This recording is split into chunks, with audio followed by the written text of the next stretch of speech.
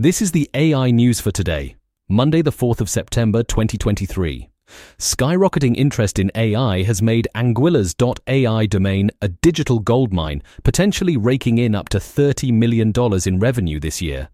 This unexpected revenue source provides a significant economic boost for the Caribbean island that primarily relies on tourism, which has been hard hit by the global pandemic. An explosion of AI attention in view of the release of OpenAI's ChatGPT has seen .ai domain registrations effectively doubling in the past year, pushing prices up due to heightened demand. In notable advancements for the defense sector, Israel's defense ministry has revealed their new Oron surveillance aircraft, which incorporates advanced artificial intelligence systems into its operations.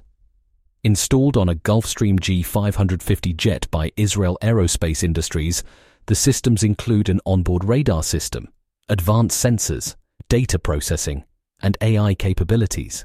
The ministry has celebrated the aircraft as the most advanced of its kind in the world, capable of tracking targets over large distances and various conditions, and anticipates it will enhance the effectiveness of Israel Defense Forces' operational activities.